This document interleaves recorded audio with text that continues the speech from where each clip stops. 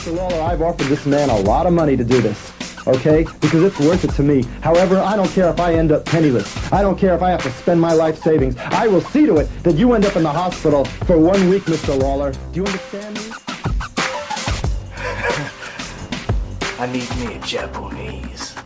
I love it! I love it! I'm gonna meet people from everywhere. I need me a Japanese. I don't have to defend the title match. I really don't.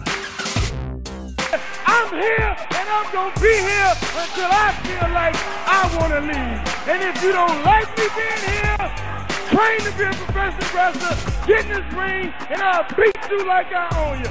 Hello there, folks. Welcome to We Don't Know Wrestling.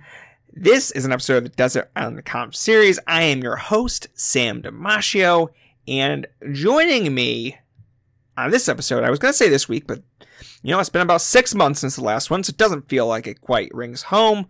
Chad Campbell, how are you doing?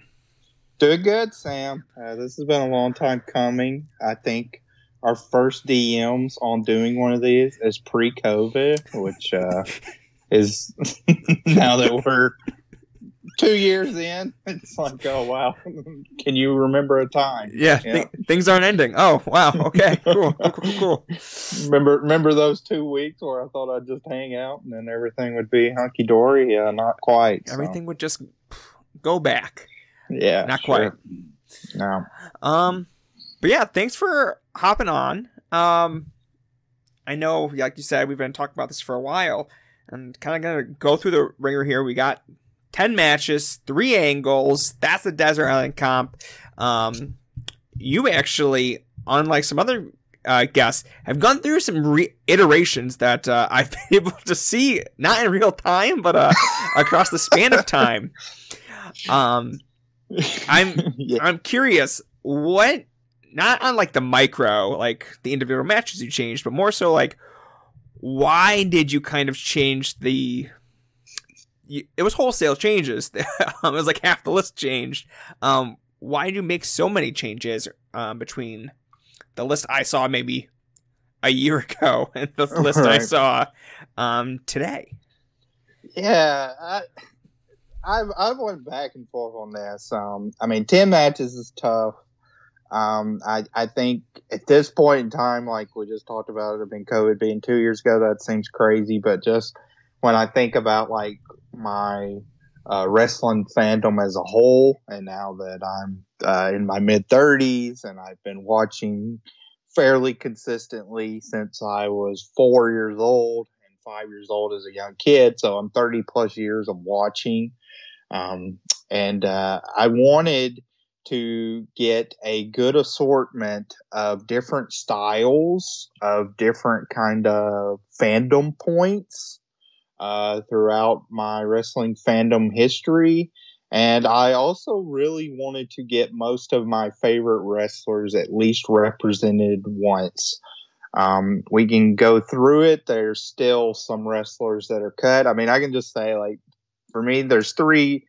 When I did the different iterations, from the first iteration I had to the second iteration, 2 wrestlers that I really wanted to be included ended up getting cut. That was Stan Hansen and Aja Kong.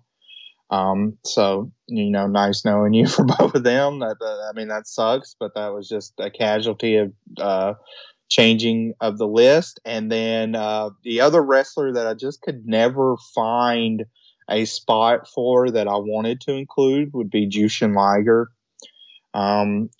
But yeah, I mean, 10 matches, it's just very tough, but I really wanted to have a lot of styles represented. I wanted to kind of tell a story with my Desert Island Comp, but I also wanted it to be sustainable, where I do feel like with my 10 matches that I have selected and my 3 angles / promos, you know, it's something I could pop on at any time and be entertained and enjoy and find different wrinkles. So that was important for me as well. That makes sense. There is one match that I was bummed did not make the final list. Because originally you sent over a match that was more of a comedy match. That doesn't make the final cut here. I did want to bring it up just because it was one of the more interesting matches. Then we're not going to go dive deep on, but let me pull it up. So you did have Sanshiro Takagi versus Minoru Suzuki. I believe it was their Tokyo Dome MT Arena match they had. What made you scrap that one? That seemed like a real interesting one that you had kind of thrown out there that doesn't really fit the bill as like a greatest match of all time sort of situation, but looked pretty interesting amongst the matches you laid out. Yeah, when we first started conversing about this, I wanted a comedy match represented. That was one that was still, again, like fairly recent. I was watching it, just every couple months generally. I was talking a lot more frequently at that time with the guys that did the Burning Spirits podcast on the Voices of Wrestling feed at that time, and I know they really championed that match, and we were kind of go back and forth, so that felt like a great representation of the comedy match. I will say, like, just by happenstance, the day we're recording this, kind of my mood and what's going on right now, if you notice, I did trade out that match essentially for a very serious shoot style match, so that kind of shows, like, my personality shift at this moment, where I went from a very goofy match to very serious wrestling. A different type of breakup. A different kind of stylistic change you did there. Definitely. It was a bummer to get that. I do think a nice comedy match would be fun. There's another match I'll just briefly mention that I changed to was Clash 17, because I wanted like a very traditional Southern tag, and the Rhodes Steamboat versus Anderson Sabisco tag match I think is a great classic Southern tag formula and also has some comedic elements. So I would say, like, the list I have today that I'm going to talk about is definitely kind of more serious than the list I've had before in different iterations. So yeah, I don't know, maybe a mistake, but this is my list. There's no mistakes with these lists. Right, it's all features, no bugs. Right. Let's get started then. Let's start top of the order here. Match number 1 from ROH's Round Robin Challenge in 2002 is Low Key versus the American Dragon, Bryan Danielson. Why did this match make your Desert Island comp? So I also couple things here. One, at the beginning, I wanted to try to pick matches that other people hadn't picked through this series too. I realized that was just handcuffing me too much, so I haven't kept up with that. So there may be some other crossover from other Desert Island comps, but a match I kept kind of putting in because I definitely wanted an independent match represented. In 2001, when WCW died, I was kind of in the wilderness as a fan. It was a weird time. A couple of breakthroughs happened because I had it was an interesting time. I was 15 years old. At school, all of a sudden, like, wrestling was uncool again, which is something I had to live with when I was a little kid. And then you had the Attitude Era where everybody was talking about wrestling and everybody was, watching wrestling, and it was a cool thing to do. But now I was 15, I was about to get my driver's license, etc. All of a sudden, wrestling was very uncool again, very quickly. So as far as WWF was concerned, after WCW died, I pretty much turned it off with the invasion. And for years after that, I was kind of halfway paying attention. So I needed something to consume me. At this point in time, there was 2 big discoveries. One, I found crazymax.org and started dabbling in Puro. I was lucky enough. Have you ever heard of Scott Mailman, Sam? I can't say I have. Okay, he was one of the premier tape dealers back in the day. And I can tell you, as a 15-year-old, sending my money to Scott Mailman, which was the most like phony sounding name. Yeah, I was very nervous, but I sent it over. Probably, I don't even know at that time. Maybe I think $15 for VHS tapes. That sounds about right. Sent it over. Did like a 3-tape order. Got a New Year's Giants series, 99, 97, etc. Got a little All Japan Super J Cup. Got an All Japan and New Japan sampling, and got hooked by that. Funny enough story. Sent a second order over to Scott Mailman. He completely like fell off the face of the earth and ripped everybody off.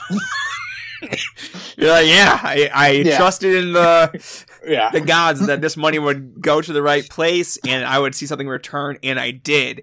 And then I did it again, and I did not. Got completely screwed. So that was a whole thing. The whole Scott Mailman saga was my first I guess a big message board dispute of the day that I discovered. But the other kind of the duality of that with finding Puro was also finding DeathValleyDriver.com. And on DeathValleyDriver.com, I remember the first time I saw the DVD VR 500, and I was looking at the list of names, and, I assumed there would be a list of, your Japanese stars and stuff like that, because I was familiar with that just from the PWIs that I would get. Like with the PWI 500s back in the day, they would sound smart and have like Masawa number 2 behind D. Malenko in 1997 or whatever. It's legit. Right. So, but I remember seeing this guy named Low Key. I think he was like number 7 or number 8. And I was just like, who in the fuck is Low Key? Like, that sounds American, but I have no idea who this guy is. And around the same time, Wes Hatch was releasing his West Side East Coast Connection comps, which were compilations, 8-hour-long tapes of all the most hyped indie matches that were going on around the states at the time on the East Coast. So I got the first 3 volumes of that. He only had released the first 3 volumes and was just hooked. It had like the Super 8 final between Danielson and Low Key. Had the ECWA match with Ricky Steamboat as the referee from July. Had some Briscoes. Had the Maximos versus Brian Excel and Divine Storm tag from CCW First Take. So just some still like classic matches that hold up. The Briscoes match from Best of the Best. That's another like seminal match. So through that, I was very ingrained into indie wrestling as well. Now, the reason I picked this match, I've always loved this match. I'm not even sure if I think this is their best match together at this point in time. I think I might actually give the nod to their JAPW match from June of 2002. I know that's kind of a snarky choice, but I think this match, more than anything else, and why it's on my Desert Island comp, is I think this is the culmination of where now, 20 years in retrospect, and I'm actually watching 2001 all footage currently, I can see the progression of this is where indie wrestling kind of was culminating and building up to. Because the late 90s, indie wrestling to me in the U.S. is really rough. It's a really, like Suicide Kid and like Cheetah Master and Reckless Youth, these are your power workers of the era. And even in 2001, where I'm at, you still look at some of these like JAPW cards and you got Crazy Ivan all over them, Rockin' Rebel. They're still having to use his license. So he's all over them, spouting just racist, disgusting stuff on CCW shows. IWA Mid-South is littered with like Uncle Honky and Richard X and Rugby Thug Trent Baker is your heavyweight champion. So, I mean, we're still not to the point where it's like, oh, these indie shows are top to bottom just great shows. And even in the early iterations of Ring of Honor, now that you look back at them, they weren't great shows top to bottom either. You still had, your Christopher Street Connection, the Hit Squad entering the bus to hype up the New York fans, like some pretty shoddy stuff in some of the early Ring of Honor shows. But to me, this match represents, okay, this is, like, to me, a 5-star match. It's also a match that has a feud that you can see clearly progression from match to match. So it's not just like a super indie type match either. And it to me represents the first kind of true blown match of the year candidate that you could represent worldwide from the U.S. independent scene from this era. That's a very thorough examination of why this made the list. Yeah, I think one of the trends that we're going to see on your list is that I'm going to probably ask you a few times of why did this specific version of this match make your lists? And that's going to not just be, that's going to come in a variety of different forms, we'll say. Yes. But I think that's going to be interesting. It's like, even if they're not your favorites of the thing, there's a reason why these matches are the ones you're picking. Which is very. I mean, we'll go through it. Like at the end of this pod, it may sound like I hate my list because you're gonna hear like, "Oh, this isn't my actual favorite match," or like my. Like, I don't think what I would say is probably like the. I mean, I know like what I would say is the 2 best matches of all time. Neither one's on my list. Perfect. So I don't know. Yeah. Well, you don't want the best match you've ever seen to be the one on your list because you don't want to be relying to this every day of the rest of your life. I guess exactly. You just kind of dream of better days. There you go. Let's move on to match number 2. From July 18th, 1987, is Hijo Dos Santos versus Negro Casas. Why did this match make your Desert Island comp? So this is another one, like a classic feud. You have a lot of options. I played around with like their 97 Anniversario match. Also played around with the triangle match involving El Dandy from December 96. I landed on this one. It's kind of more simpler. I just think this is a great example of a face versus heel structure, or Rudo versus Technico structure, in its purest form. This is a match that actually happened in Los Angeles. You can see like Santo, he comes out and gets the complete like hero's entrance where they're carrying him on their Santo's carried on people's shoulders. And it's a match that doesn't,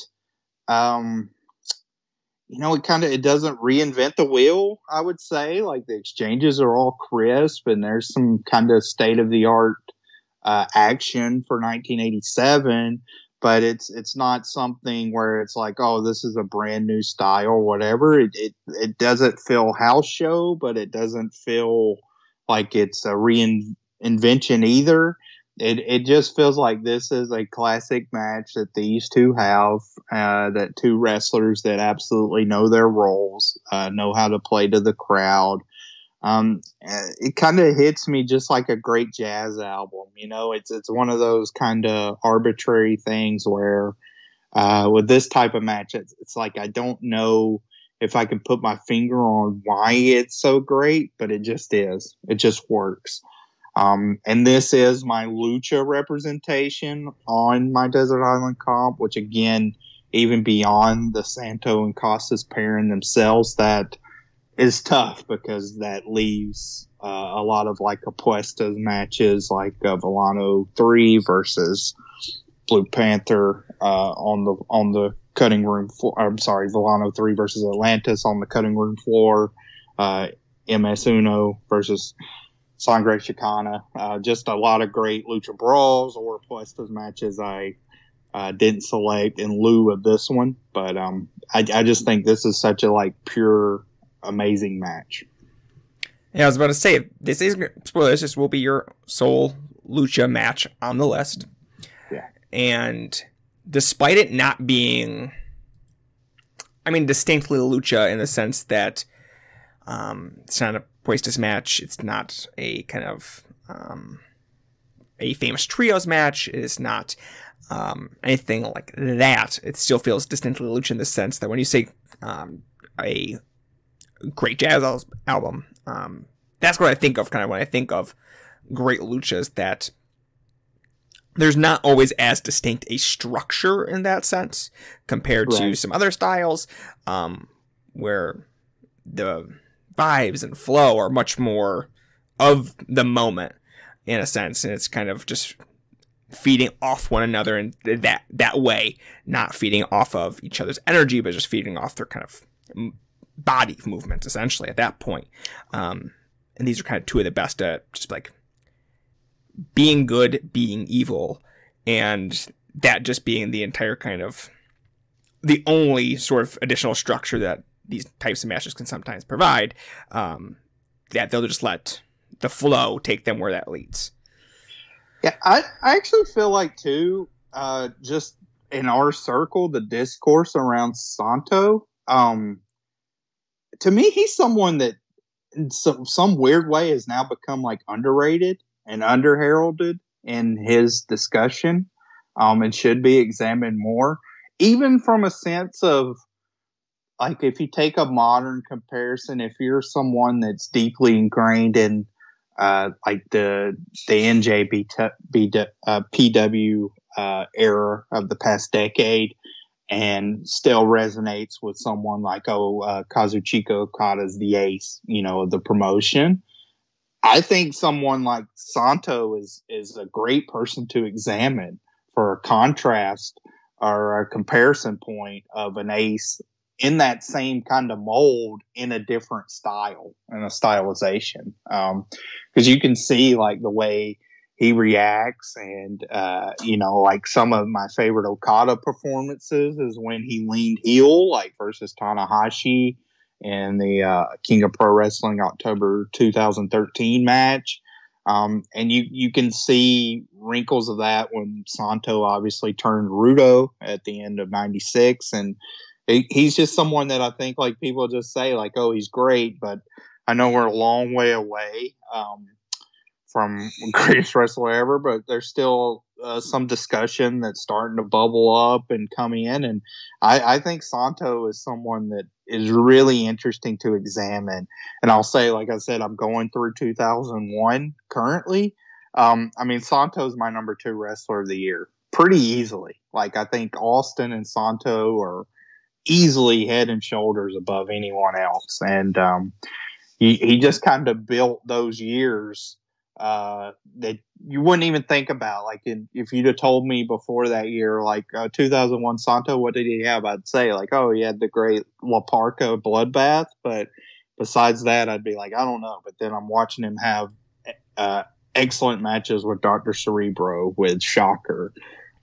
He's going back into CMLL and tagging with Negro Casas. It's he's really someone that I'm giving some very serious thought to, when I do my next GWE revision. He might land in like the top 5 spot. Like, he's making a leap for sure. Yeah, it feels like we need to go back to the footage that is coming out, or that hasn't really been sifted through as hard as a kind of community, because it kind of just landed as, like Santo is one of the top 3. Santo is one of the top 3 lucha wrestlers of all time. Move on, right? Without like contextualizing that within the entirety of professional wrestling, and just like, okay, maybe we should actually do the work to figure out, where does he actually rank amongst the all-time greats of all of them, and not put a cap on him being a lucha wrestler? So it'll be interesting in the coming years. Is that it's still 4 years away at this point in time? Oh God, yeah, I know. But scary. Plenty of time to take your time and enjoy the ride. I'll probably quit the internet at least 2 or 3 times. Exactly. From now to then. So. Might as well. Moving on, we have match number 3.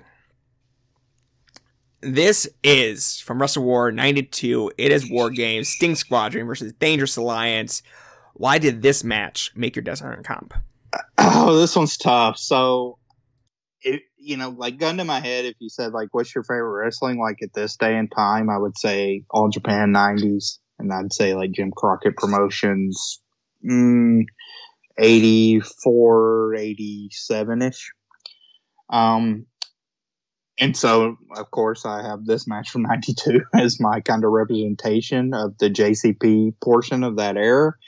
I went with this one kind of over some other matches for a couple reasons. One, I just thought this gave me a lot of guys that I could watch that I love. Like, this gives me Bobby Eaton. This gives me Arn Anderson. This gives me Barry Windham.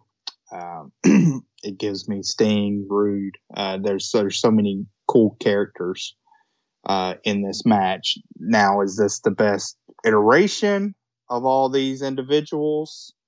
No, not necessarily, but I think it gives me enough of them that, I can accept that and be happy with the version I do get of each of them. And also, I think War Games is a great concept, and it's a concept that I keep repeatedly. Again, I don't want to be kind of old man yelling at clouds, but every time I watch a WWE current day version of War Games, it's the one match that really feels like to me, it's like, nope, this is not my War Games. Every time I watch it now, I'm like, man, what has happened? And I just get aggravated and disgruntled and whatnot, and it turns me off. So I definitely wanted to go back and look at a concept that I do enjoy from an era I obviously enjoy. I do think this is a fitting blow-off to the feud. I think this is a feud that is remembered fondly.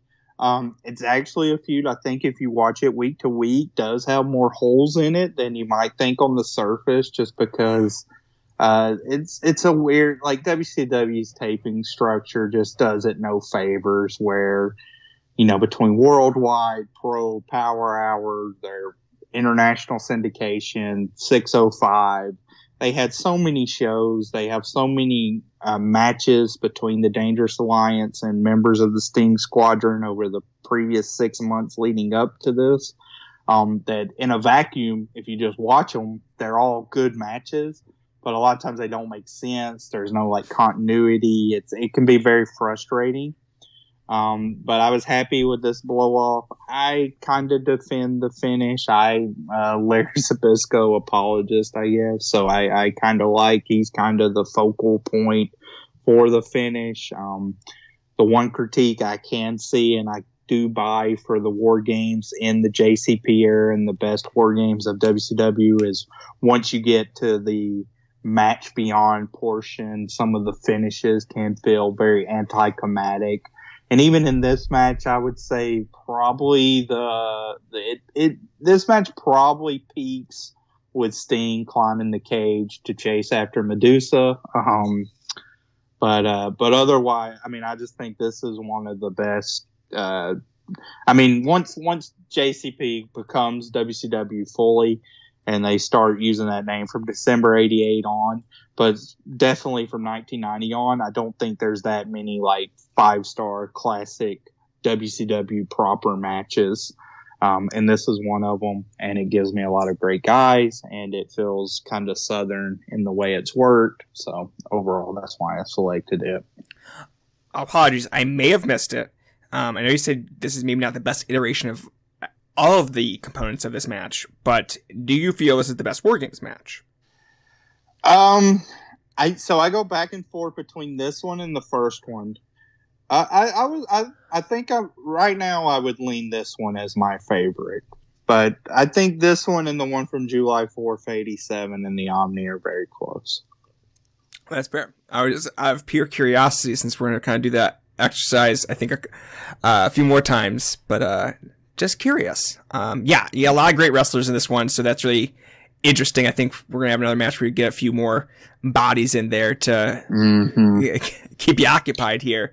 But yeah, I'm always a big fan whenever I do these episodes when people put on kind of more of a multi-man match, because one, the match rules, and then 2, it gives you a lot of different wrestlers to sink your teeth into on the list. So, yeah, great addition here with War Games 92. Moving on to match number 4. It is from WWS Over the Edge 98. It is Dude Love versus Steve Austin. Yeah. So this is obviously like my Attitude Era representative. This is a match, and again, I don't know. Maybe I'm trying to like be a zealot for some of these matches and say like, people should take more notice. But I think in our circle, like again, Umaga versus John Cena from Royal Rumble 2007, even like Eddie Guerrero versus JBL from 2004. Like those matches have kind of become those WWE brawls that people elevate to a certain era. I'll say, like when we did the Place to Be Nation greatest WWF WWE match listing a couple years ago now, I think it was 2019. This match finished number 3 for me in the history of the promotion. And it's a match I keep going back to. And when I keep watching it, I keep liking it a little bit more.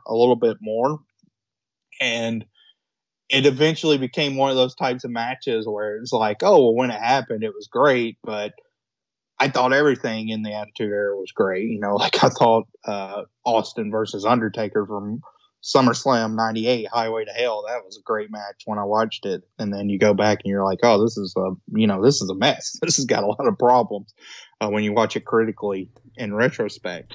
This doesn't happen with this match. Like, to me, this match is where every piece of overbooking works.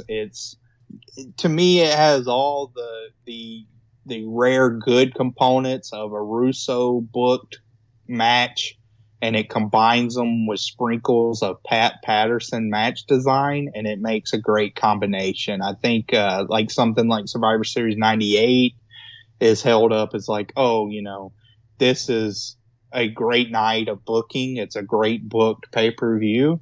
But when you look at it in ring wise, it doesn't, there's nothing there. Like that takes a back seat to the booking.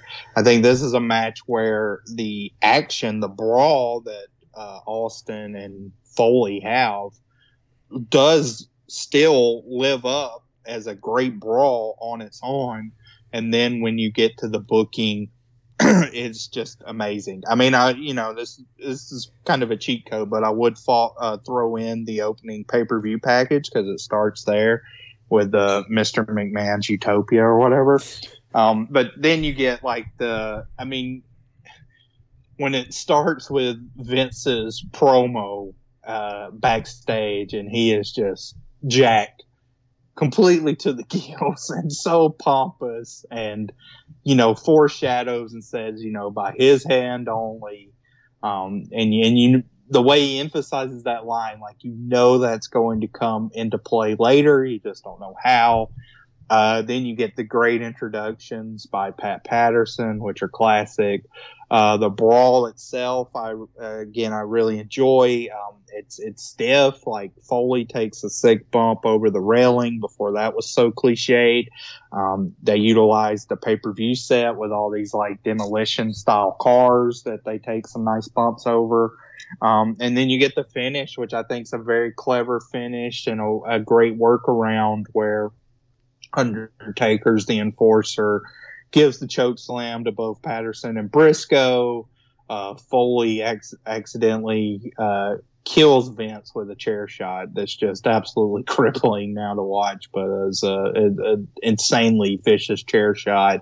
And then Austin's able to use Vince's unconscious hand to count the pinfall. So this is a match that just, to me, encapsulates this era of wrestling, and there's definitely a lot of bad from that era when you go back and look at it with a critical eye, but this match to me holds up in spades. Would this be the kind of pinnacle of that style? I think so, because I think it takes. I mean, I think again, if you think of the Attitude Era style, and you said I said I had this match number 3. Well, my number 1 match was Austin versus Brett from WrestleMania 13, right? Yeah. And I think that's your consensus best match of that, and that obviously has an amazing booking as well. But just for the style they were looking for the narrative they were going for, and that we are building Austin at this point to be, this amazing, the biggest wrestling star in the world. They were gaining momentum. This is right at the peak where them and WCW are, they're trading back and forth. They're in a legit knockdown, drag out war at this point in time. So for them to have this home run of a match, I do think this is kind of the pinnacle where you can look back at this point and say, I mean, WCW kind of made their own mistakes, obviously, with Goldberg. They had opportunities, but this is an easy match to point to and say oh, well, here's where WWF did everything right, so to speak, and compare that to where WCW did some stuff and then followed it up and did everything wrong, and you have what you have. Good example of the star making machine. Yeah, for sure. Being put to work. All right, love it. We are moving on to match number 5. As we discussed earlier, this is going to be a little bit different than your previous number 5 on your list. Yeah. This is from January 22nd, 1997, from the Budokan Hall, taking place in rings. It is Kiyoshi Tamura versus Volkan. Why did this match make your Desert Ring comp? I found this one to be a little similar to Santo versus Casas earlier. I just feel like this is a great. I wanted a shoot style match represented, as I mentioned earlier, and I think Tamura versus Kosaka, or even Takada versus Vader. There's to go way back, and you could do some Fujiwara versus Super Tiger or something like that. But I landed on this one just because I think this match really represents a great duality of the amazing athleticism of Kiyoshi Tamura versus the just technical tenacity of Volkan. And you can see that contrast throughout this match. It's a great kind of cat and mouse type match, but is one where they're stuck together, oddly enough, but just with the escapes and the way that Tamura moves through his transitions into offense, again, using more athletic and flexibility from an athletic standpoint, compared to Han, where you can see that, he's a complete badass grinder that, knows what he needs to do, knows what he needs to execute to win. And that back and forth creates a great match that, again, this is another one that gets better and better every time I watch it. I don't think I watched this one for the first time until I watched the 97 yearbook. Again, thought it was great, but wouldn't have put it in the tip-top kind of match of the year candidate discussion. And 97 is a completely loaded year. Like I said, there's Austin versus Brett, and then 2 days before this, there's Masawa versus Kobashi from 120-97, which is one of those 2 matches I think is one of the best of all time. That's not on this list, so this match would probably be number 3 on my match of the year listing. But I think it's a great representation of when shoot style's at its best. It's not just guys rolling around on the mat for no rhyme or reason. There's a story being told here, and you see different strategies being presented as well. Do you think this is the best shoot style match of all time? Up there, but not the one? Yeah, up there, but maybe not the one. I might go Super Tiger versus Fujiwara, the December 5th, I think, 84, or the Yamamoto versus Tamura match, the 30-minute draw from '99. I need to rewatch that. But those are some other heavy contenders. I went through the recent greatest match ever poll that takes place from about 10 to 15 individuals every single year, where they do some new iterations. A lot of folks are from the Pro Wrestling Only board that have kind of migrated a little bit to kind of do this project. Right. This is the highest ranked of your matches on that list, at placing at number 19, which I found quite interesting. Just because I would not have expected this among these matches to kind of rank so highly.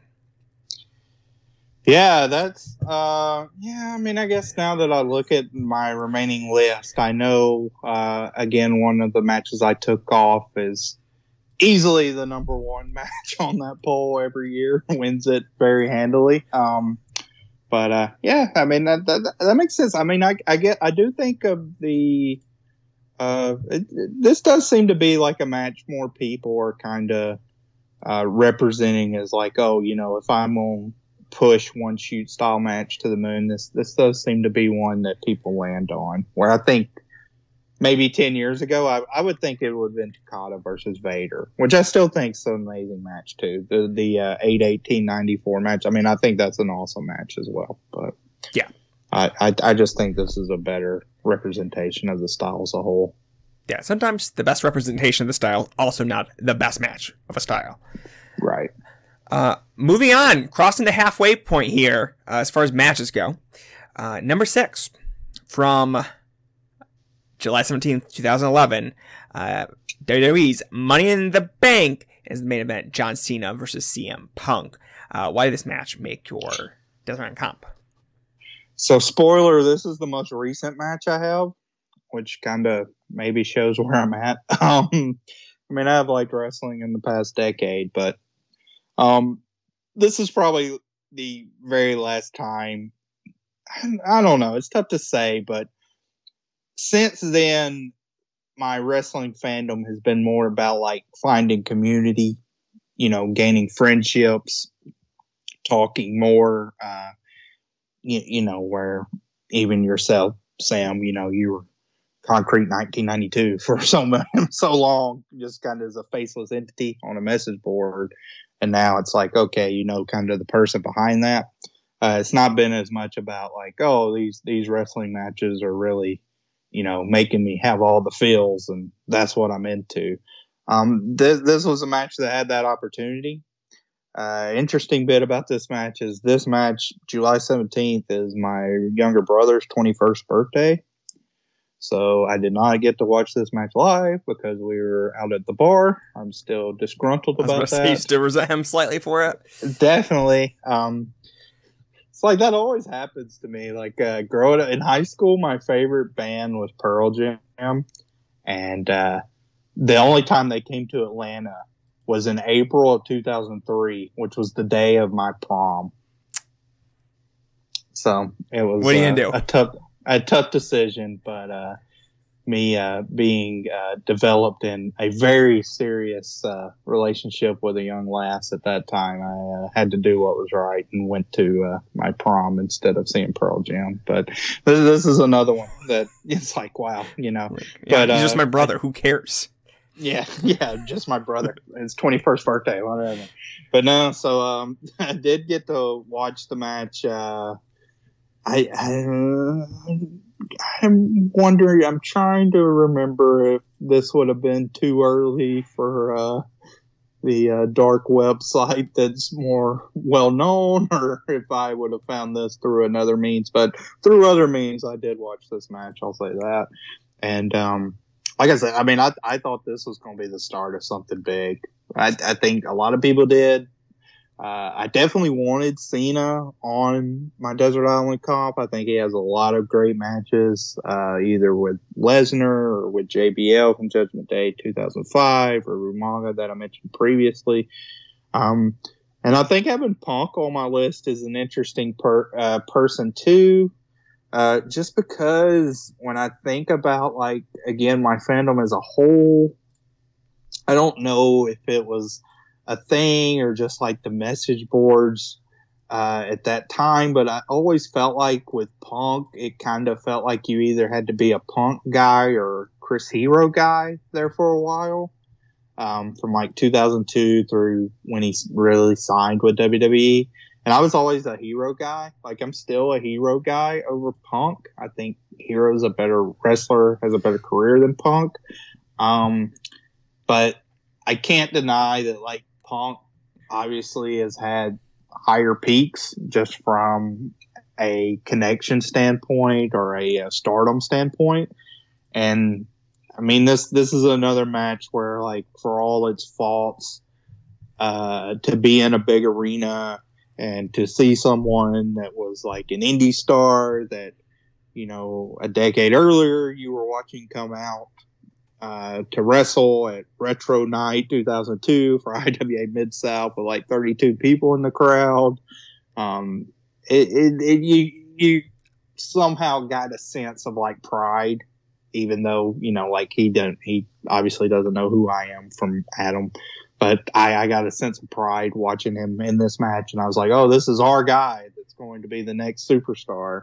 And, you know, I mean, that didn't, or crossover mainstream star at that point. I mean, that didn't happen, but, yeah, you can kind of, this is a match I keep on my list, on my comp is kind of, if I'm stuck on a desert island, this is a match that may give me hope. You know, this is like your glimmer of hope match that there may be a rainbow, you know, or a light at the end of this tunnel. So that's why I put it on there.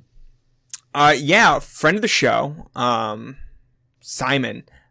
He always, one of his things he's said in his blog Handwork Review, is that kind of the series finale of wrestling was Danielson winning the title at WrestleMania.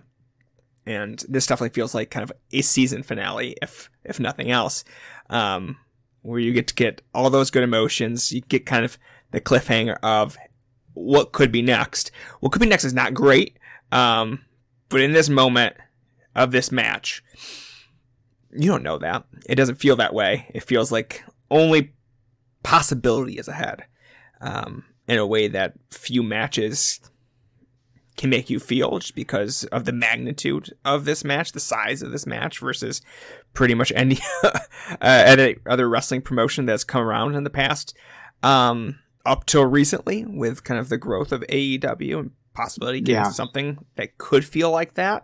They haven't delivered that quite yet, but there's a feeling that's a possibility. They're dancing around it. Yeah. Yeah. I mean, so I was at WrestleMania 30 live.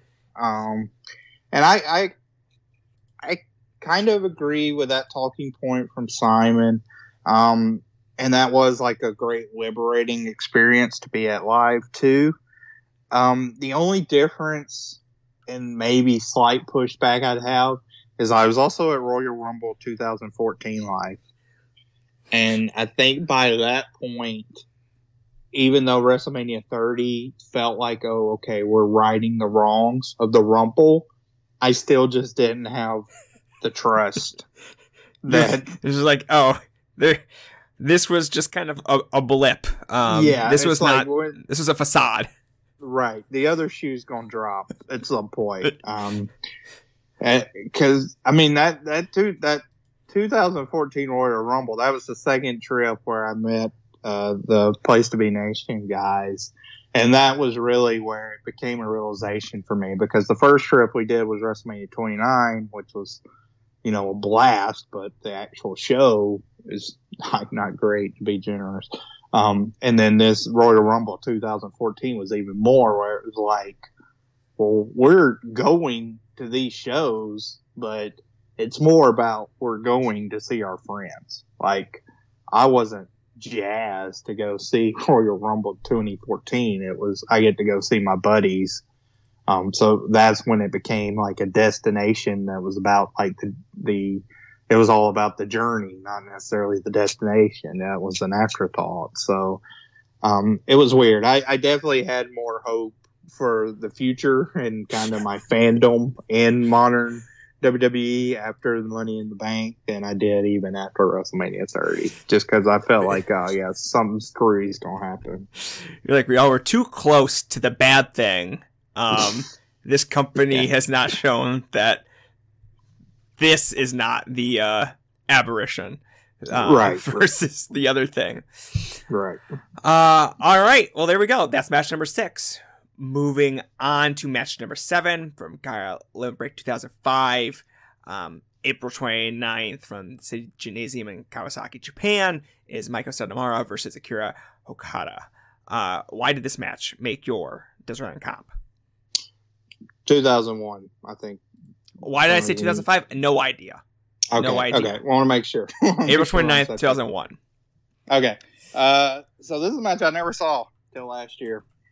And I watched it, and I wondered, why have I never seen this? And I put this match on there. This is my Joshi representative. The first listing you had another Gaia match from Gaia. I don't think I've ever pronounced that. Okay. I'm going to mispronounce every single name on this list. Gaia. Yeah. I mean, even Joshi, I remember from the early, it's like Joshai, or, so I'm not going, whatever. But I had a Aja Khan versus Karu from February 13th, 2000 match. And both of these matches kind of are on my list for similar reasons. It's to show that, like, there's still matches out there that can blow me away. Like, every time I think, like, oh, I've probably seen most of the matches I would put as the greatest matches of all time, like in that top 100 of the greatest matches ever poll. Like, I think I've seen so many because, I'm 30 years in, I've watched all this. I get very, like, puffed up and confident in myself. And then you watch this match, which, I mean, had hype at the time and has some praise from anybody that watches it. But, I mean, this is a match that just completely blew me away. I think watching the feud leading up to it is very imperative, where Satomura was starting to gain a lot of momentum, had kind of defeated Dynamite Kansai earlier in the year, and she was kind of like the gatekeeper to get to Akira Hokuto. So that was just like a neat dynamic. But then they deliver this like deeply emotional match that just struck an insane emotional chord with me when I watched it last year. And it was a match that just enveloped my thoughts for days on end. And it was one I went back to and watched, and I was like, yeah, this still resonates with me.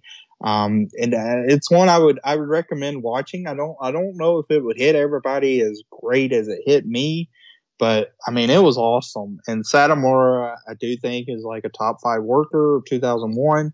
She's obviously gotten like praise as being one of the greatest workers of all time, and again, as greatest wrestler ever in the next 4 years. I think she's someone that's worthy of an examination as well as Okudo. I mean, I think with Okudo, of course, like there's the old narrative that I think we've put away that like 93s are only good year or great year or elite year, I guess. I mean, that's certainly not true. She is someone I think can be a little inconsistent. Like after this match, she kind of disappears for 6 months. So, I mean, that's well deserved after this amazing match. But when you think about like 2001 as a whole, it's a little tough to gauge. But this match is just amazing. Has an ending that I think could be.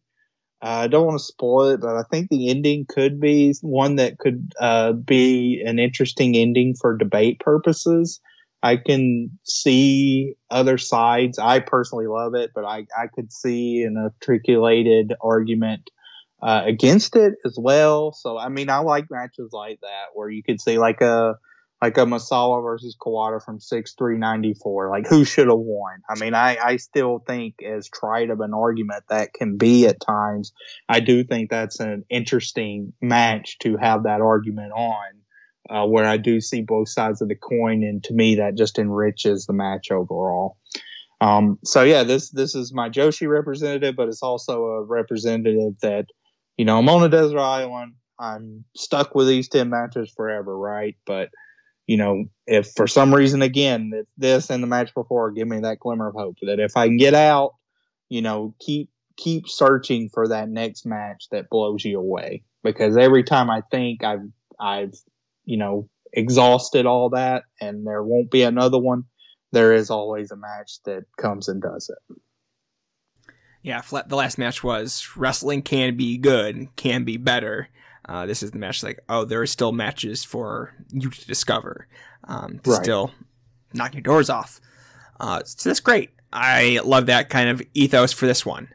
I don't have a lot of comments on this one as much as some of the others. It does not sound like it's going to be your top Joshi match of all time, but I do like kind of the sentiment around it nonetheless. So as of right now, this one actually is. Come on! The one time I just breezed by it. This ain't it. Here's the nerdy. This will get very nerdy in the weeds. So I've went to a 10-point rating scale. Good, because I've been going through PWO and Stephen Graham moving towards a 10-point must system here. Yeah, I should have copyrighted that. Yeah, you should. Me and Charles have been working on that since 2017. So good. Take credit first. You have a PowerPoint presentation, the two of you? I have the spreadsheet receipts that can show this. So all my spreadsheets since then, I've been on that. Exactly. Yep. Exactly. But in that scale, it's won't bore you, but basically if it's a 5-star match, what I would say is a 5-star match on the 10-point scale, it's either going to be a 9.8, a 9.9, or a 10 on the rating system. I have currently 11 matches that are 10s. This is one of them. This is one of them. Of this Desert Island comp, this is the only one. This is the only one of the elite of the elite. Yes, that I rated a 10. Yeah. So. Oh, I lied. Nope. The next one we're talking about is also okay. That's fair. That's fair. There's two, but yeah. So there's very few, and this is one I went on, and that's why I did want to rewatch it because I was like, man, is this? Because sometimes that can happen too, where you watch something and you're like, all right, this is still really great, but let's pump the brakes, let's get it in check. But I mean, every time I've watched this match, I've been like, okay, because I kept thinking probably Dream Slam, Hakuto versus Kandori would more than likely be my top Joshi match. But now, as of now, it's this one. So. But I mean, Joshi in the 2000s is completely untapped. I mean, I don't know if we'll get anything remotely close to this, but I mean, I've went through 2 years, and I had the Aja Kong match from 2000 that I hadn't heard much about. I ranked that 5 stars, and then this one's 5 stars. So we're 2 for 2 in the years I've went through in the 2000 and finding a match that I think's completely outstanding and a bona fide match of the year candidate. So. Maybe that'll continue going forward. We shall see. We shall see. Moving on to match number 8. Another 10. Yes. From the Chi-Town Rumble, it's Ric Flair versus Ricky Steamboat. Why did this match make your Desert Island comp? Yeah, so this is when we did the Place to Be Nation greatest WCW match ever. This was my number 1. It's one I've changed. I mean, again, this is a classic rivalry. I'd always been a Clash 6 guy. If you dig up some of the old podcasts me and Parv did, you'll hear that I had Clash 6 as my top match between these two. But now I've changed to Chi-Town Rumble. Maybe that's just patience. I mean, this is a lot tighter match, obviously. But I really think the reason... And I grouped these 3 matches together for a purpose because, like I said, Cena versus Punk is kind of the hope. Satomura versus Hokuto is the discovery. And then to me, Flair versus Steamboat Chi-Town Rumble is the confirmation that I'm just going to be, in one way or another, a wrestling fan for life. Like, I don't know why this is my thing, why this is my hobby, why, there's a lot of times where with real life or whatever, you can kind of reflect and think, my God, like, think of the hours I've spent just doing this and doing these spreadsheets and doing these podcasts. And I mean, I've met some friends and that's been great, but what if I was doing something else, quote unquote, more productive or whatever? Like, what could you do? How many languages could I have learned? like how many cures for diseases and but it can get very like philosophical and sanctimonious like that. But then you just think it, like with this match, it's just like, no, like I'm a wrestling fan for life. This is what I love. These are, two of the very best having an amazing match. And for all his faults, which he has many, the most famous kind of quote unquote wrestling fan / journalist is Dave Meltzer. You watch Dave Meltzer in the front row of this match and he is like losing his ever loving mind. And it's great to watch. And at that moment, it's like, oh, was this, because you can read those observers from like 91 around that era where he's kind of at a pivot point on, is this going to be his career or is he going to try to be a sports journalist or whatever? And you wonder if like he thought back to watching these types of matches live and that's why he decided to be, I'm going to be a wrestling fan for life. And I mean, you think about that, like, it's just weird to think about that because I don't know. Would we know in America who like Misawa or Kawada and Kobashi are?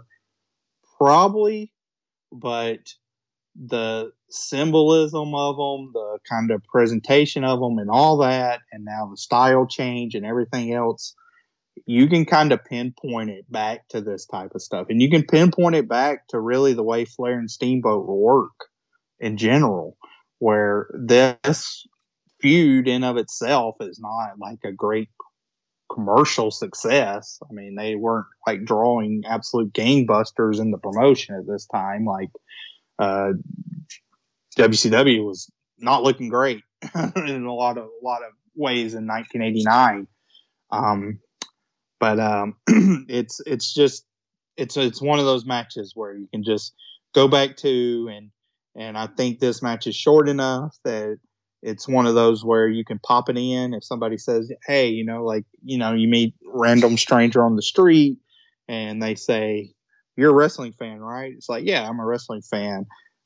Why? Or show me an example of that. You can pop this one in and they can see that, where the other matches have kind of been more moment in time, or you've needed a connection to the story that was going on or the style. In the case of the shoot style match and the lucha match I selected, this one I think is pretty universal, and it's like, oh, this is wrestling's Casablanca. Like you can just pop it in. May not be, you may not convert a new fan for life, like in my case, but they can see the beauty of it, and then they can understand, like, oh, okay, I see why he's into this, at least from an artistic standpoint.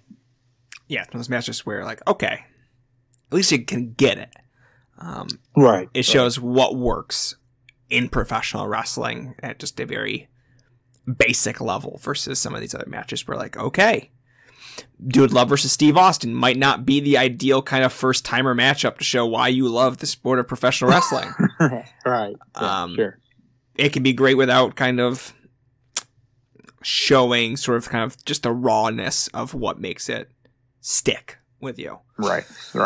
But yeah, this kind of fits the bill, and this is a tenor. So that's illustrious company here now knowing the new scale system. Back to back here. So you're just going to go boom, boom. Very different approaches to getting to the top level there. Yeah, and I actually think if I was watching these matches in the order I had them, like, I would say you'd peak with this match. And then the next couple are kind of not necessarily come downs, but there's a reason for them too. But yeah. Any other remarks you want to bring about Flair versus Steamboat here? No, I don't think so. I mean, I don't know. I don't want to get into a Flair debate, but no, is he the greatest wrestler of all time? What's the deal? I'm a Danielson guy now. Dang, I thought you were gonna say you're a Hogan guy. No. You're among the group now. Guy now. Yeah. I've been all these punk ass kids persuaded. All these youngins just keep on running their damn mouths. They got Charles on board, Lost from PWO. I mean, he said a couple months ago, he told me in our private chats, he was like, I think if I voted today, I'd have Danielson as the number one. And I was just gobsmacked. It's like, I think these kids are onto something. Nah, it was bad. So yeah. But it can go either way. Like when I watched all the WCW matches a couple of years ago and the JCP stuff, because I have been doing like a yearly update around WrestleMania to my GWE, and I think that year I did have Flair number one too. So it goes back and forth. But I mean, I do still think. I mean, I think at this point it's Flair, Danielson, Masawa. Those three, I feel pretty confident, locked in that they will be my top three in some iteration. There we go. You heard it here first. Well, not really, but okay. Moving on. Very different match. Match number 9 here, taking place in Orlando, Florida. It is the 1990 Royal Rumble. Why is this match on comp? So, I'm not sure if I know the first tape I ever rented was a Royal Rumble because my mom says that. I don't know if it was the 89 or the 91, and I don't know what when you're 4 years old and you think about like now I look at my kids and of course they have a lot of media, a lot more media to consume and stuff, but their interests are so fleeting. Like they're into something all the way. And then a week later it's like, who cares? Easiest example, a month ago, it was all about Mr. Beast on YouTube. Like, we were watching Mr. Beast night and day. That was all we were doing. Now, no, we're out. We're out on Mr. Beast. We're watching Preston Gaming or something. We've done moved on. We've done moved on. So it's very quick. So that's why it's interesting to me. Like, I mean, by this point, I didn't have cable, so I had very limited choices. But I somehow was attracted to a wrestling tape in the video store. I picked it out. I watched it. Something stuck, and here we are. 30 years later, I'm talking to you. But this is a match that very recently I've been coming back to because my youngest son watches Royal Rumbles. That's the only matches he likes. Sick matches. We watch the same 4 Royal Rumbles on like a weekly loop in the mornings. He does at least pick some good ones. It's the 2018 Men's Royal Rumble, 2008, which is Cena's surprise return at number 30, the 92 Royal Rumble, which is on YouTube, and he can find it. He can navigate to it, so he picks it. And then this one, the 1991. And this is always one that, I think gets good hype, but it's seen more as like, oh, this is a great match, and this is where they kind of perfected the template of the Royal Rumble. But the more I've watched this match, which I've watched this match because of him, bits and pieces while I'm reading my email and getting him ready for school and stuff. Like I've watched this match 10, 15 times in the past 6 months. This is one that's really growing on me.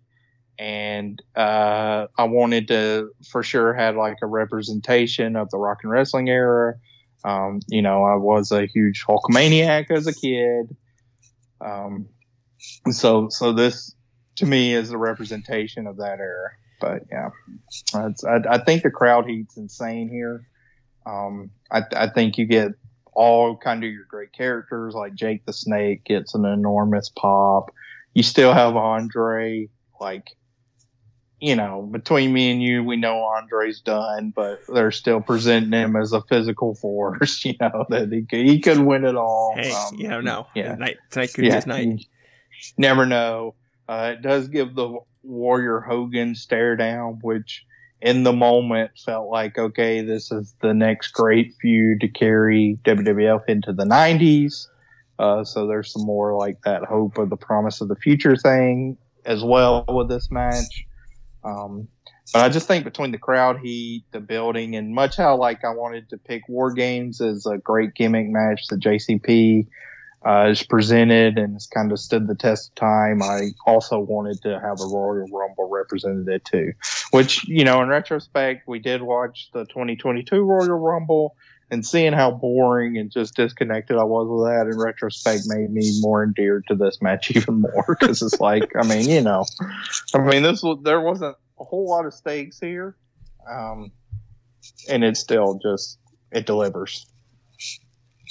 Yeah, I was curious that you had selected the 1990 Royal Rumble versus some of the other ones, but it definitely seems like now that you've kind of laid it out, I can definitely appreciate why this one, or say even the 92 one,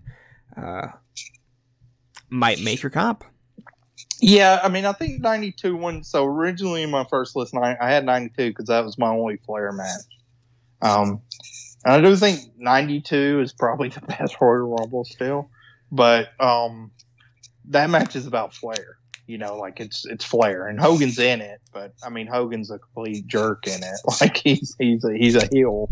So I thought about in my childhood, I was huge into Hogan. I always cheered Hogan. And at least in this match, in the 90 Royal Rumble, he acts like a babyface. So he plays his role correctly. So. No, he doesn't fuck Sid. I get it. I get it. not his real life persona. HH isn't creeping out like in some other matches. All right, last match number 9. We are moving to your final match on our Destiny Comp, number 10, from April 20th, 1991, All Japan, Akira Taue, Jumbo Tsuruta, and Masanobu Fuji versus Kenta Kobashi, Mr. Misawa, and Toshiaki Kawada. Why did this match make your Desert Island Comp? I had to have an All Japan match on here. For a while, I thought it'd be 6/9/95, but I really wanted Jumbo to be representative. So there, for a while, I also had the 7/15/89 match on there. But then I was like, that's kind of too close to the same style. So I condensed it. I do lose Tenru off of my Desert Island. I do lose Hansen, as I mentioned earlier. But in the meantime, I get what I think is the best 6-man tag of all time. I just think this, again, is probably, I still think, the pinnacle of style in professional wrestling was the King's Road, early 90s up to probably 120/97 is when I think you can start seeing things start to go downhill a decent amount. But right now they were rolling. Masawa had elevated himself up. I think the important thing about this match is you see between Taue and Kawada's feud with each other. Now they're elevated up. Kawada feels like a threat versus Jumbo. Kobashi is still a rung below, but again, gaining momentum. And then Fuji is just the ultimate henchman. What a guy. Everybody needs a friend like Fuji because he is so willing to go in and take any cheap shot in this match to help his partners, and just seems to be delightful and being as devious as he can be throughout the match. And it's amazing to watch. I will say Joseph Monticello has a video essay of this on his YouTube channel. Great breakdown. 17 minutes, well worth your time. Goes into all the intricate details of the match. But, I mean, simplest thing to me is it's the best 6-man tag of all time, in my opinion. Gives me a whole bunch of my top 40 wrestlers of all time in one match. And tells a good story. So that's why it landed. Well, I'll be sending a invoice to Joseph for the plug. But yeah, I'm glad you could kind of fit something with Jumbo on as well.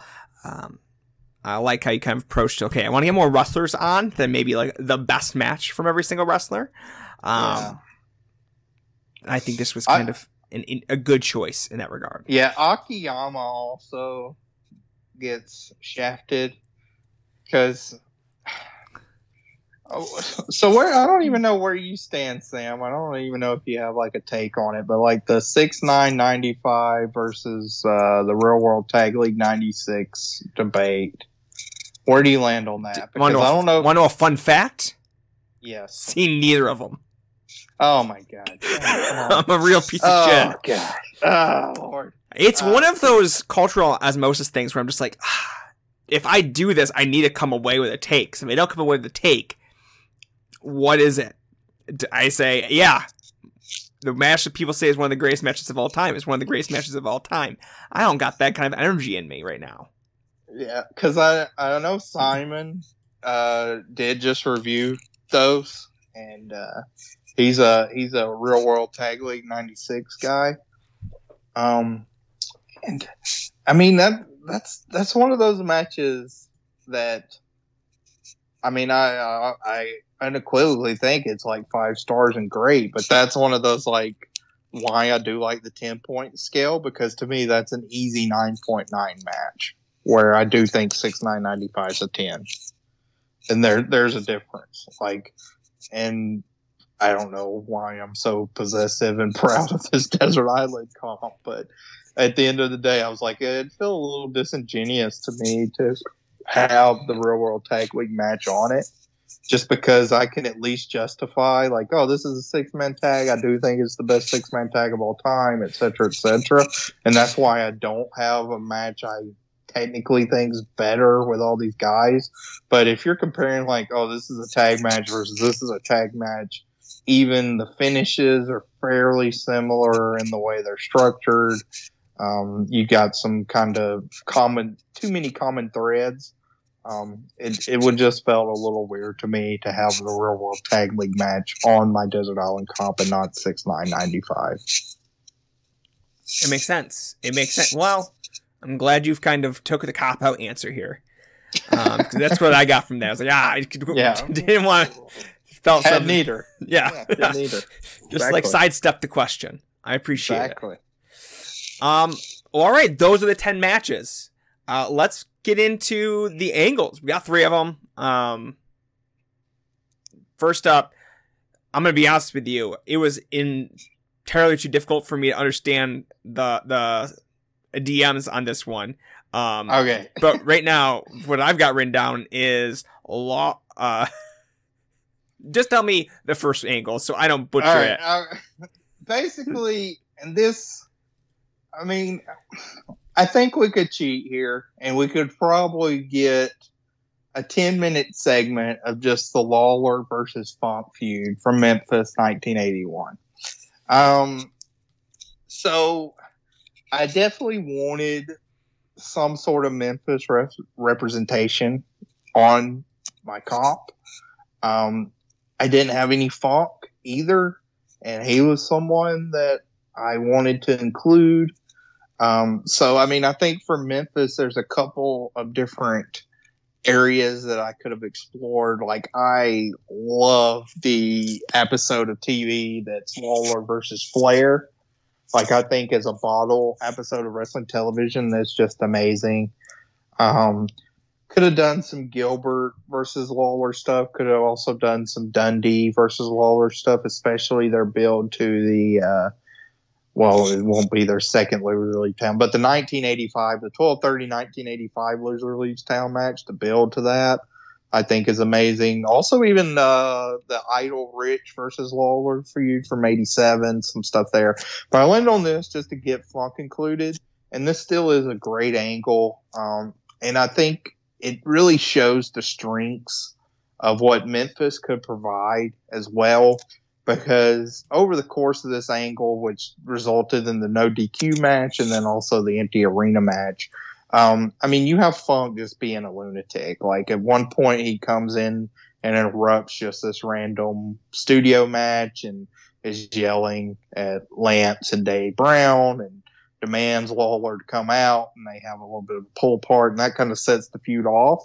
But then after that, and especially there's a promo right before the empty arena match where Funk does a tape promo where he lays out the challenge, and it's 4 minutes of him just doing a great promo where you believe everything he says, and he's just, this country hick that has a way of saying stuff that really kind of, hits you and kind of detest him, but also know that he's completely genuine, like that type of interesting duality that makes a heel, to me, in some way work. Like the greatest heels are people you believe in what they're saying.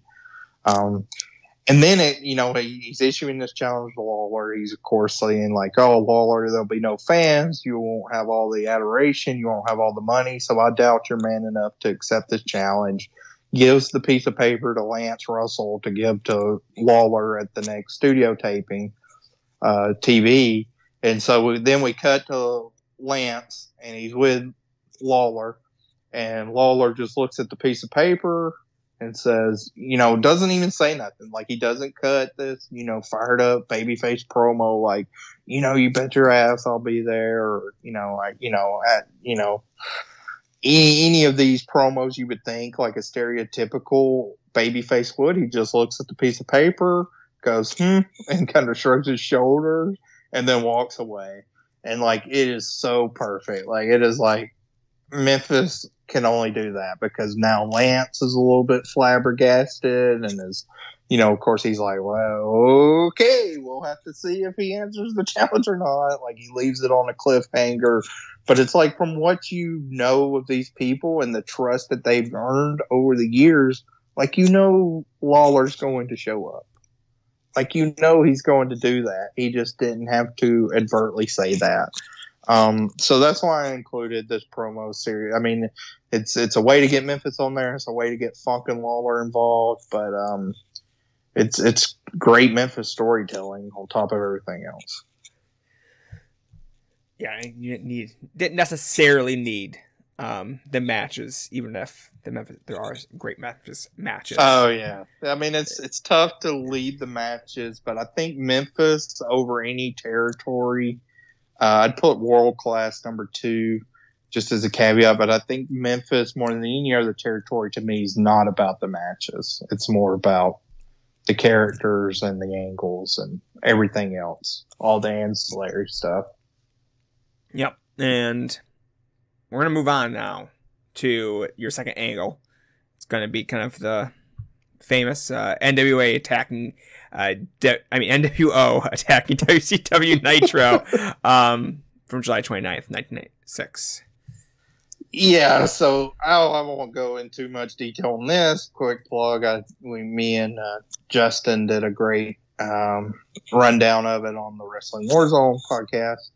If you want to listen to that. But this is just an amazing episode of TV. And just the way it's presented, how it feels like, another nondescript match, and then everything changes. You get Rey Mysterio, who I also, I wanted to include him. And, for better or worse, this is kind of one of the more this is the one you get of his career. Yeah, where he gets lawn darted in. But just, that's amazing. Like, this also gives you a little bit of Randy Savage, which I wanted, it's nice to have him included. And I think You know a lot about Randy Savage in the 30 seconds you see of him here, being an absolute lunatic, running and jumping on a limousine that's speeding away. No stunt man needed. Just being a lunatic.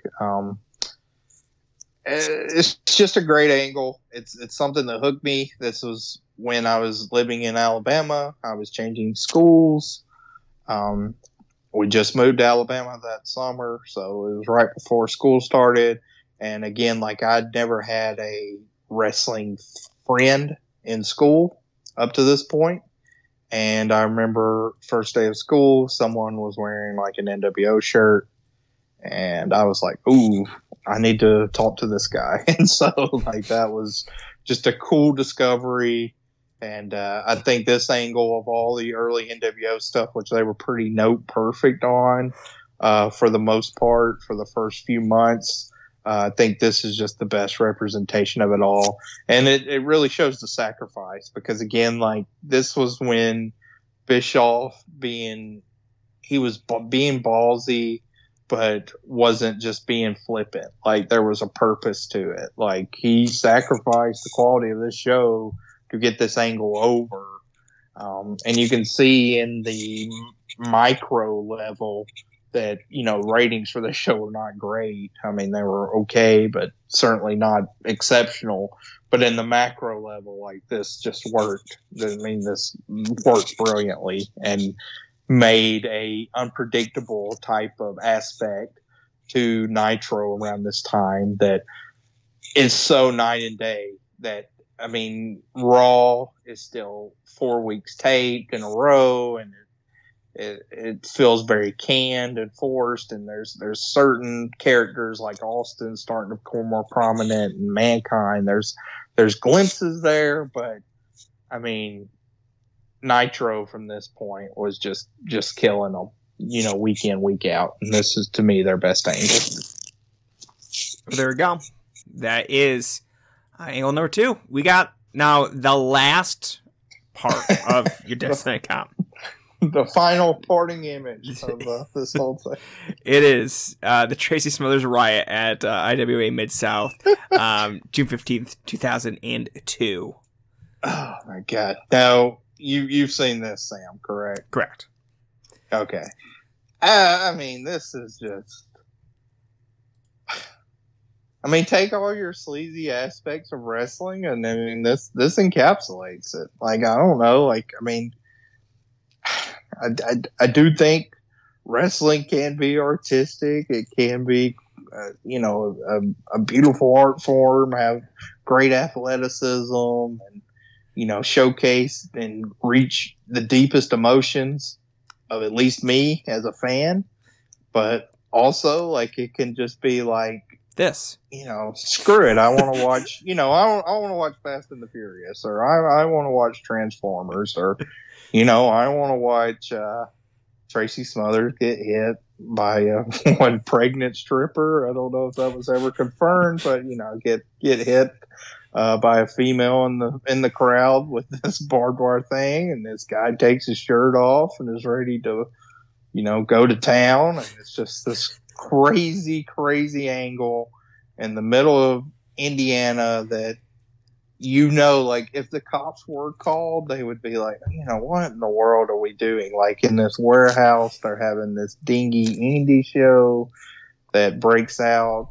And I mean, for better or for worse, like, IWA Mid-South was always kind of my indie. I don't know why, but I always was drawn to it because I do think there's kind of some promotional qualities, and Ian was always just such a fascinating fuck up, like, to be honest, too. Like, I can't even begin to state. But I mean, so like the clip, like, this is on YouTube, right? But a wise choice, but full disclosure, I mean, if you watch this match, I think it's on High Spots, like, you can watch the show. I mean, right before the riot happens, Rolling Hard hits his finisher, which, if you know Rolling Hard's gimmick and you know what his finisher is, that the name of his finisher gets yelled out just in all its glory with the hard R right on commentary right before this riot happens. So it's just unabashed, like I talked earlier about a Flair Steamboat. This is what you do want to show your friends, to say, like, what is this wrestling all about? This is absolutely what you do not want to show your friends. Like, this is what wrestling's all about. This is but in some ways, this really is what wrestling is all about. Yeah, I mean, this is what wrestling's all about, right? Like, this is one of those, like, if you know, you know. This is the ultimate, you know what that means segment. Like, I mean, for better or for worse, like, I mean, that's where wrestling is, where now that I reflect back and think about it, like, I mean, my God, like, my favorite wrestlers throughout my life have been Hulk Hogan, Jake Roberts, Chris Benoit, Ric Flair, even somebody like Masawa when you go to the Japanese sector. I mean, at least with those first individuals I named, not good people, pretty unequivocally not great folks. And Masawa, someone that was so addicted to it that he killed himself, essentially, because he couldn't break away. So also not maybe the most endearing trait. Not a role model either. No, not exactly your icon that you think about, like, oh, this is somebody to look up to over my life. So yeah, I mean, that's where you land. So yeah, you keep this in your desert island comp. You know what this represents. You're ashamed to be entertained by this, but every time I watch it, I'm completely entertained by it and I'm all in. And just say that's what it is, for better or for worse. I'm glad that we kind of started with a small scale match in the kind of grand scheme. That was kind of a trajectory for what wrestling is going to look like for the next 20 odd years, or what would it look like in 20 years in America. Right. And then we kind of end here with this, which is kind of more just this is what professional wrestling is when it is really at its finest. When it takes place in these small pockets, these smaller communities, what kind of havoc can be reached in these sorts of settings. Yeah, I mean, there's just emotion here that's genuine, and where I grew up, I grew up 15 minutes from like a dirt racing track where I've seen people bring their pickup trucks and go racing and get in wrecks and have fights in the pit stops in the mud and stuff. And, I was a high school softball referee umpire where, I saw 12 and 13-year-old softball result in big brawls where literally moms were scaling the fence to get into the baseball diamond because the catcher got run over. So this is just, human emotion was touched here. So it can happen in wrestling too. That's what's most important, really. Now that we're over and done here, questions just kind of like in general, like, sure, how comfortable are you feeling with this list? Because you weren't sure how you felt coming in, but you seemed pretty high on the supply that was coming through your Desert Island comp here. Yeah, I think coming out of it, maybe I thought my bullshit in my way through it, but I feel better coming out talking to you than I did coming in when I sent worked the through DM earlier. Yeah, we talked through it all. It's a different list than what we originally had. I think you seem happy with it, which is good. You seem like, okay, this is what I would want for the rest of my days if this is what I was being left with. Which I'm glad. Do you have any other kind of parting words? Otherwise, I'll let you plug away here. Nope. I guess no soliloquies at the end. I'll just give a quick plug that I do believe me and Justin Rosero are going to be starting back the Wrestling Warzone podcast in the next month or so, probably from when this was released. So give that a listen. And I guess I'll just give a overview. I did do a podcast with Justin, the Behind the Connection. You can listen to that, and I kind of go into detail on my wrestling journey too. I think both this pod I did here and that one are good complements of each other, and kind of show where I'm at now. And I'll just say, like, I've obviously kind of took a little bit of sabbatical from social media. I appreciated all the DMs I got from that. It was well appreciated, well received, and I think, for better or for worse, like, this is a community we have, and it's fun. It's fun to argue, and like I said, it can be fun to rage quit over the greatest wrestler ever, over something as stupid as, Ric Flair versus Bret Hart. But at the end of the day, like, we're nerds of the nerds in this wrestling game. So I think bringing back some sense of community for that, and just recognizing, and at the most basic level, like, having human decency, I believe that's important. Like, we don't necessarily have to agree, like, that these matches are amazing, or you can think my list sucks or whatever, but we can rise above it. It's not the end of the world in that regard. We're in this together. Exactly. Which I thank you for being on. You can go follow the We Don't Know Wrestling Podcast Network at WDKWPN on Twitter. You can listen to Quentin and Tim R. Then also they are recording the Psychology is Dead Top 50 Wrestlers of the Pandemic. Currently. So that should be coming out in the coming weeks. So get ready to listen to that. I'm under the impression that following that, you're probably going to get some matches being recorded with Brock and Quentin for Psychology is Dead. So lots of stuff coming up over the next month or two. So excited to see kind of what the feed's going to be pumping out over that time. So thank you all for listening, and tune in next time.